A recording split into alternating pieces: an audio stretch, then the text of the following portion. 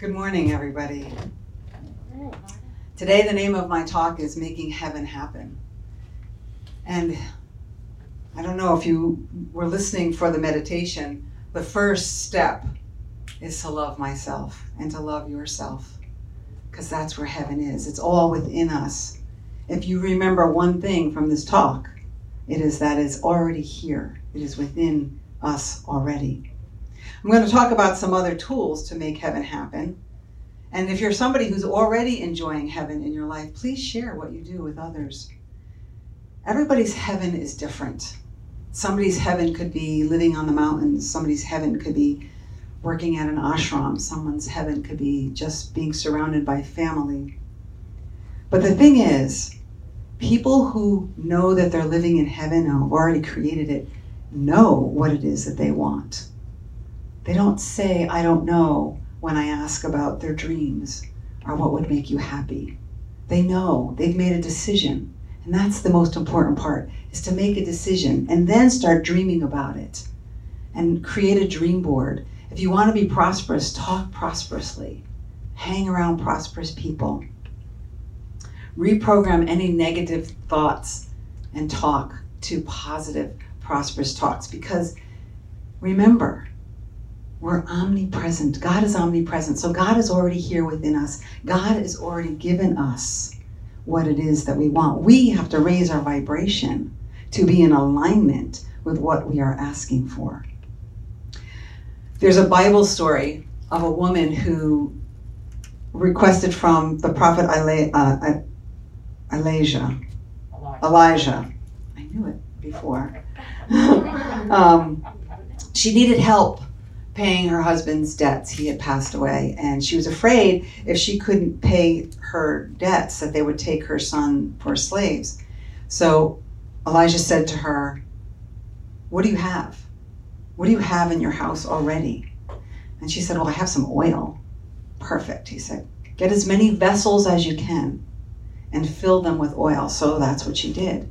And she sold enough oil to pay off all her debt, all of her husband's debts. So nothing had to happen to her sons. And the story tells us of prosperity because it's about what's already within us, what we already have. And it's also about our divine ideas on how we use what we already have. It's already in us. All we have to do is go within and ask, what is mine to do? What is it that I have that is my gift to share? And how? Actually, we don't ask how. God shows us how. God shows us the steps. We don't have to worry about that. True prosperity is being grateful for what we already have and knowing that there is no end to our divine ideas. Now, another possibility is to make heaven happen. You may want to be in a relationship. So, what I did when I wanted to be in a relationship, I did all of these things. I did the footwork. I went on websites, dating sites. And I surrounded myself with couples that I admired, couples that I thought they had a great relationship. I also surrounded myself with hearts. And I did what I thought I was supposed to do. I did my part of it. I created a dream board with couples and got into that feeling of what I thought it would feel like to be in a relationship, to feel that being cherished, to feel that in love feeling. And I had to feel it towards myself. I actually had one sponsor say to me, you want roses? Go out and buy yourself some roses. So I did. I bought myself a dozen roses. And interestingly enough, that same Valentine's Day, two other men bought me roses. One was a client and one was my another good friend of mine. I got roses. I was like, wow. Now, it wasn't exactly who I wanted them from, but it didn't matter. In my mind at that point, I thought getting roses was going to help me feel loved, and it did. I did feel loved, but it was a different kind of love than what I was looking for. But it didn't matter because I felt loved, and I felt loved by myself as well as others. So the first step is decide. Decide what you want. And then the next step is let it go. Just let it go. It's a spiritual surrender, and that's not passive. Spiritual surrender is not passive because you work as if It depends on man as it depends on you. And then you think and are grateful as if it's already here, so that you're in that vibration. And you pray as if everything depended on God. Let God show us the how. Remember omnipresence. It's already here. It's already within us. It's already in the world. We just have to raise our vibration. So by letting it go and then keeping our vibration high, we don't only get what we want, we get what we need that's going to keep us in that vibration. God is in everything already. All presence is here now. Heaven is here now. So I'm going to read to you from the Courage, Conviction, and Consciousness, which is one of my daily readers, and it was July 8th. It's called God's Help. No matter what problem or difficulty you are facing, God's answer is already on its way to you. In the midst of inharmony or confusion, in the face of fear or grief, remind yourself that God's good, God's answer, is already seeking you out. God's help, which comes to us whenever we need it, may come through a friend, or it may come in the form of a stabilizing thought, a feeling of increased assurance, a renewal of courage, a new surge of life, strength, and joy. We do not always know what the channel of our blessing will be or its method of reaching us, but we may be sure that the help we need in any given situation will reach us without delay. God is the giver of all good. His blessings are never withheld, but are poured out continually and abundantly upon us and our lives. Our part is to keep ourselves open and receptive to him, to keep ourselves ready and willing to receive good. And this is from the book called Help Without Delay, Mary I. Kupferl. So spiritual surrender, so we let it go. Spiritual surrender is not a passive act. It is an active giving over of self-will. It is an affirmation, a voice of confidence in the infinite, a decision to trust. So when I committed to being in a relationship, I was clear for many, many, many years I wanted to be married. It was like, I want to be married. And here I was at 44, still single, and I had just lost somebody very close to me. And actually it had been now a couple of years. So I started dating and going to the dating sites, and I wasn't meeting anybody. And I would go back to my sponsor and say, I don't know what I'm doing wrong. I always used to meet people. I always used to meet guys all the time. And now I want to meet a guy and I can't meet anybody. And she said, well, one question I have for you is, why do you still have your diamond ring on your left hand? And I was like, that was a ring that I had made, that Michael had given me. And so I had to stop and think, like, why? Why am I still wearing this ring? And what came to me was, it allowed me to feel deserving of love, which I know is bizarre, but for some reason I attached being deserving to a diamond ring, and I wore it on my left hand because I wanted to be married.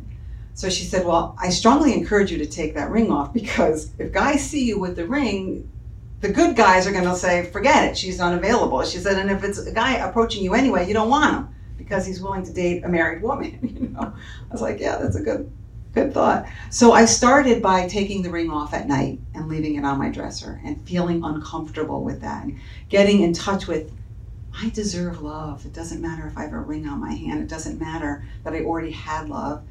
I deserve love, and I don't have to worry about wearing that ring. So eventually I took the ring off and I started meeting people, but I really didn't like any of them. And finally I said, you know what? After a couple of months, I said, I'm done. I've been through enough. I don't want to meet anybody. I'm okay with being single and pursuing my career. And one night I went out dancing and I met Gabe. It was wonderful. And not only did I get what I wanted, I got what I needed. I got a man that could fix anything in the house. That was not something I thought I needed, right? I also didn't think I needed somebody to help me soften my delivery, because I guess I could be pretty strong. And he's the perfect person for that. He's helped me and continues to help me because I still have some work to do. But he's helped me to cultivate that softness that can be powerful. And I never knew I needed that. I thought I was pretty soft, but anyway, he let me know I wasn't. And what was so interesting about it was one of those things that I inherited from my mother. I can't say inherited, but it was a behavior that I got from her strongness and her toughness. And although it carried me through many things in my life, it wasn't working in a relationship. So now, in what I'm pursuing as being a minister, I have to even learn to be even softer. So I'm truly grateful, honey. Thank you. So turn it over. Be willing to receive, but also the spiritual surrender. Open yourself up to receiving not only what you want, but what you need. And know that it's going to feel probably even better than what, at least it has for me, better than what I thought I wanted. It's much better. So the next two things are a little more challenging for me anyway. The next one is forgiveness. If you want to make heaven happen in your life, you have to be willing to forgive, and you have to forgive, because when we don't, we can't move forward. There's a stuckness in us that won't allow heaven to happen, that won't allow that freedom and that joy. If you struggle with heartfelt forgiveness, then just be willing. And as you work toward being able to forgive, know the unconditional love of God is for everyone. And this knowledge moves us to a new dimension. Ask yourself, how would I feel if I were to forgive? And if I turn that word around, instead of forgive, give way for. What are you willing to give up for yourself to be free? What are you willing to give up for love? What are you willing to give up for heaven?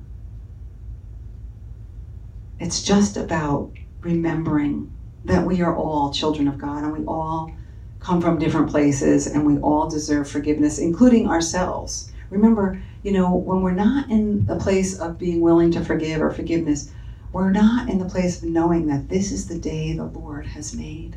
This is the day the Lord has made right now. And if we're not in that place of forgiveness and joy, we're not really experiencing the way the Lord made the day. So forgiveness is one of the tools needed to make heaven happen. And this last one is the most challenging for me. Loving our bodies. I was listening to Michael Gott from July 12th. He had a whole talk on freedom in the body. And, we're on a spiritual path. And we remember, and then we forget. And then we remember, and then we forget. It's all a part of the journey. So, when I was really young, the only clothing I would fit into was a line called Chubettes from Sears Roebuck. This scarred me for life, okay? So, my mother would have to, come on, Teresa, I was the only one that had to go to Sears to get her clothes. We got to go get Chubettes. I went through my whole life seeing myself as a Chubette, still do. And there's so much shame around that. Now, I just want to say there's also a boys' line, and it's called Huskies, which doesn't seem nearly as detrimental. I mean, if you think of husky, I've asked people, they think of strength, they think of cute dogs. I looked it up. Okay, where is it? Wait a minute, hold on.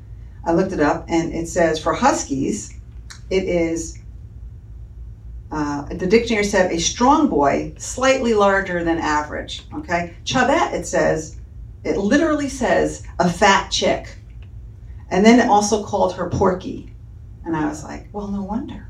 No wonder I've carried this with me. But the truth is that the universe is biased to healing because wholeness is the nature of God. But we often operate under false beliefs, like I have the belief of being chubby my whole life. Even when I had times in my life that I wasn't chubby, I looked great, but I always wanted to lose that another 5 or 10 pounds, thinking that was going to make me better. Craziness. But Myrtle and Charles Fillmore, they found their way to the spiritual teaching through their physical body because they both had physical ailments that they overcame.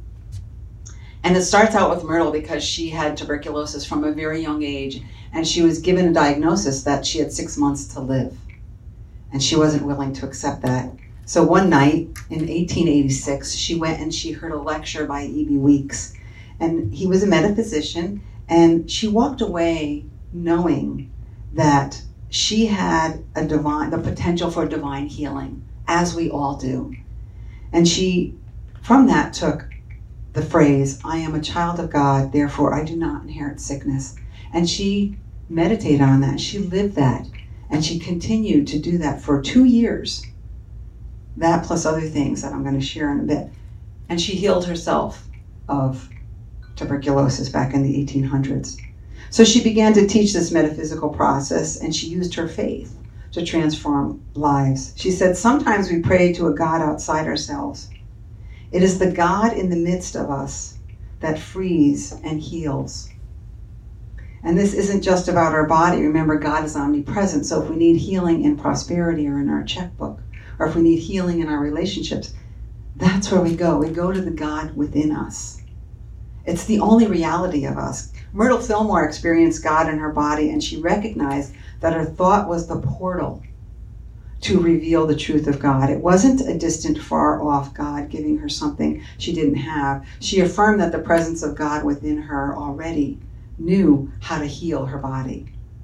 In an article in Unity Magazine, she wrote, How I Healed My Body. It was either How I Healed My Body or How I Healed Health, something like that. But what she said was she went to all the life centers of her body and spoke words of truth to them, words of strength and words of power. I asked their forgiveness for the foolish and ignorant course I had pursued in the past when I condemned them, called them weak, inefficient, and diseased. Now, how many of us have criticized our bodies? Yeah. We thought it should be different. I had an interesting experience last week, 2 weeks ago, whatever it was. I went and had a physical, and I'm very healthy. I know I'm very healthy. Until the doctor told me I wasn't very healthy, and then I freaked out. But it was interesting because I had blood work done. It was all great. I had my blood pressure. It was perfect. And then they did an EKG, and she's like, oh, no, we need to redo this. I'm like, what do you mean? She's like, it's not right. Okay, so they redid it. She says, okay, you need to go for a stress test. It looks like you've had a heart attack. What? I freaked out, and I'm like, every cell in my body knew I never had a heart attack. But I had this stranger telling me, looking at a piece of paper, telling me I had a heart attack. So now the anxiety starts, and I start not being able to breathe. Okay, I'm having another heart attack. Oh, it was an unbelievable 2 weeks, and anyone wants to hear about it because the test was another traumatic experience for me. But turns out my heart is fine. I never had a heart attack, so I'm fine. But what I became aware of in that week was how just hearing a suggestion about my faith, about my health, I lost my faith. I put my faith in what somebody else was telling me. I forgot that God was within me. And I called Silent Unity one night, and what she said to me, the last affirmation she said was, God is greater than any situation and any condition. And that's what I held on to for a couple of days, and then I needed another prayer. But God is greater than any condition, and God is in each and every one of us. So she said, I did not become discouraged at their slowness to wake up. She didn't become discouraged at the slowness of her organs to wake up to the God within her. She did not. She kept right on, both silently and aloud, declaring words of truth until those organs responded. Neither did I forget to tell them that they were free, unlimited spirit. I told them they were no longer in bondage to carnal mind, and they were not corruptible flesh, but centers of life, energy, and omnipresence. That's metaphysics, ladies and gentlemen. Seeing a condition reality in life, which is not always aligned with our spiritual truth, seeing it and declaring something different, declaring that no, God is here and heaven is here now. Ernest Holmes says our work in metaphysics is to stand in hell and declare heaven, to stand in chaos, confusion, sickness, and say, there's a God moving through me now to reveal my next steps, to reveal my good. The abundance of God does not cease to exist when a job goes away or I have a diagnosis. The vitality of God in my body does not go away. I am one We are all one with infinite power. Somehow we forget that quite often, but we have reminders all around us. Too often our mind is in opposition to the mind of God in us. And this is our opportunity also to forgive ourselves when we have forgotten. We'd like for this to be easy, but we get for it to be simple, not necessarily easy. It requires persistence, because sometimes these beliefs are really deep and have been there for a long time. Apostle Paul says in 1 Corinthians 6, "Do you not know that your bodies are the temples of the Holy Spirit who is in you, whom you have received from God? You are not your own." When I first heard that, "you are not your own," I was kind of like, well, whose am I? I kind of looked at it like a diminishment, but it's not. It's an expansion, because within me is the body of Christ. That's an expansion. So to see that I am not of my own and to remember that I am one with God, it's mind-blowing. So, and also I want to talk a little bit about shame. Shame blocks our flow also, and the deal with shame is it's a secret. Many of us don't like to talk about our shame. And it's sad. One of the stories, and I asked Gabe's permission if I could share this story. I've known Gabe 13 years, and within the last 2 years, he works out and he looks great, and it makes me angry because he eats whatever he wants, and I work out and I don't look so great, and I can't eat whatever I want. So I made some snide comment to him one night, and instead of getting angry, which is normally his MO, and then we'd get into an argument, he turned to me and he let me know how hurtful that was. And he said, "My whole life growing up, I was skinny and I was bullied because I was skinny." He said, "And for the first time in my life, I feel good about my body, and you have to say that to me?" Ugh. Oh my God, it was awful. But it made me see how, I was thinking something different of him. I had no idea. And body shame comes in many different ways. Now, maybe you've never experienced body shame, but I ask you to hold the space, because maybe your wife or your daughter or your son, your brother, somebody I'm sure has body shame. And to be able to hold the space and to find love and healing for them. Let it not be a secret anymore. In Romans 12:1, "Therefore I urge you, brothers and sisters, in view of God's mercy, to offer your body as a living sacrifice, holy and pleasing to God. This is your true and proper worship." So instead of constantly looking at my body as something it's not, how about it's the vessel that I'm here, that it was given me, that's perfectly fine in the eyes of God, to do what I came here to do, to share the gift. And maybe it is my body that's going to help me to share that gift. I don't know. But let it be the path to our freedom. Let it be part of what is going to allow us to have and experience heaven on earth. Knowing God is always with me, I choose to see situations in the outer world as temporary conditions. Happiness is truth as we move through life in partnership with God. So if you're given the gift of tomorrow, to summarize what we talked about here, you make a decision. What is it that you want? You let it go. Turn it over to God, spiritual surrender, and being open to receive maybe what you need. Forgiveness, giving way for a new thought. Loving our bodies. The life of your dreams is already within you. Heaven is already here on earth. Nothing is outside of you. I love you, and I am listening.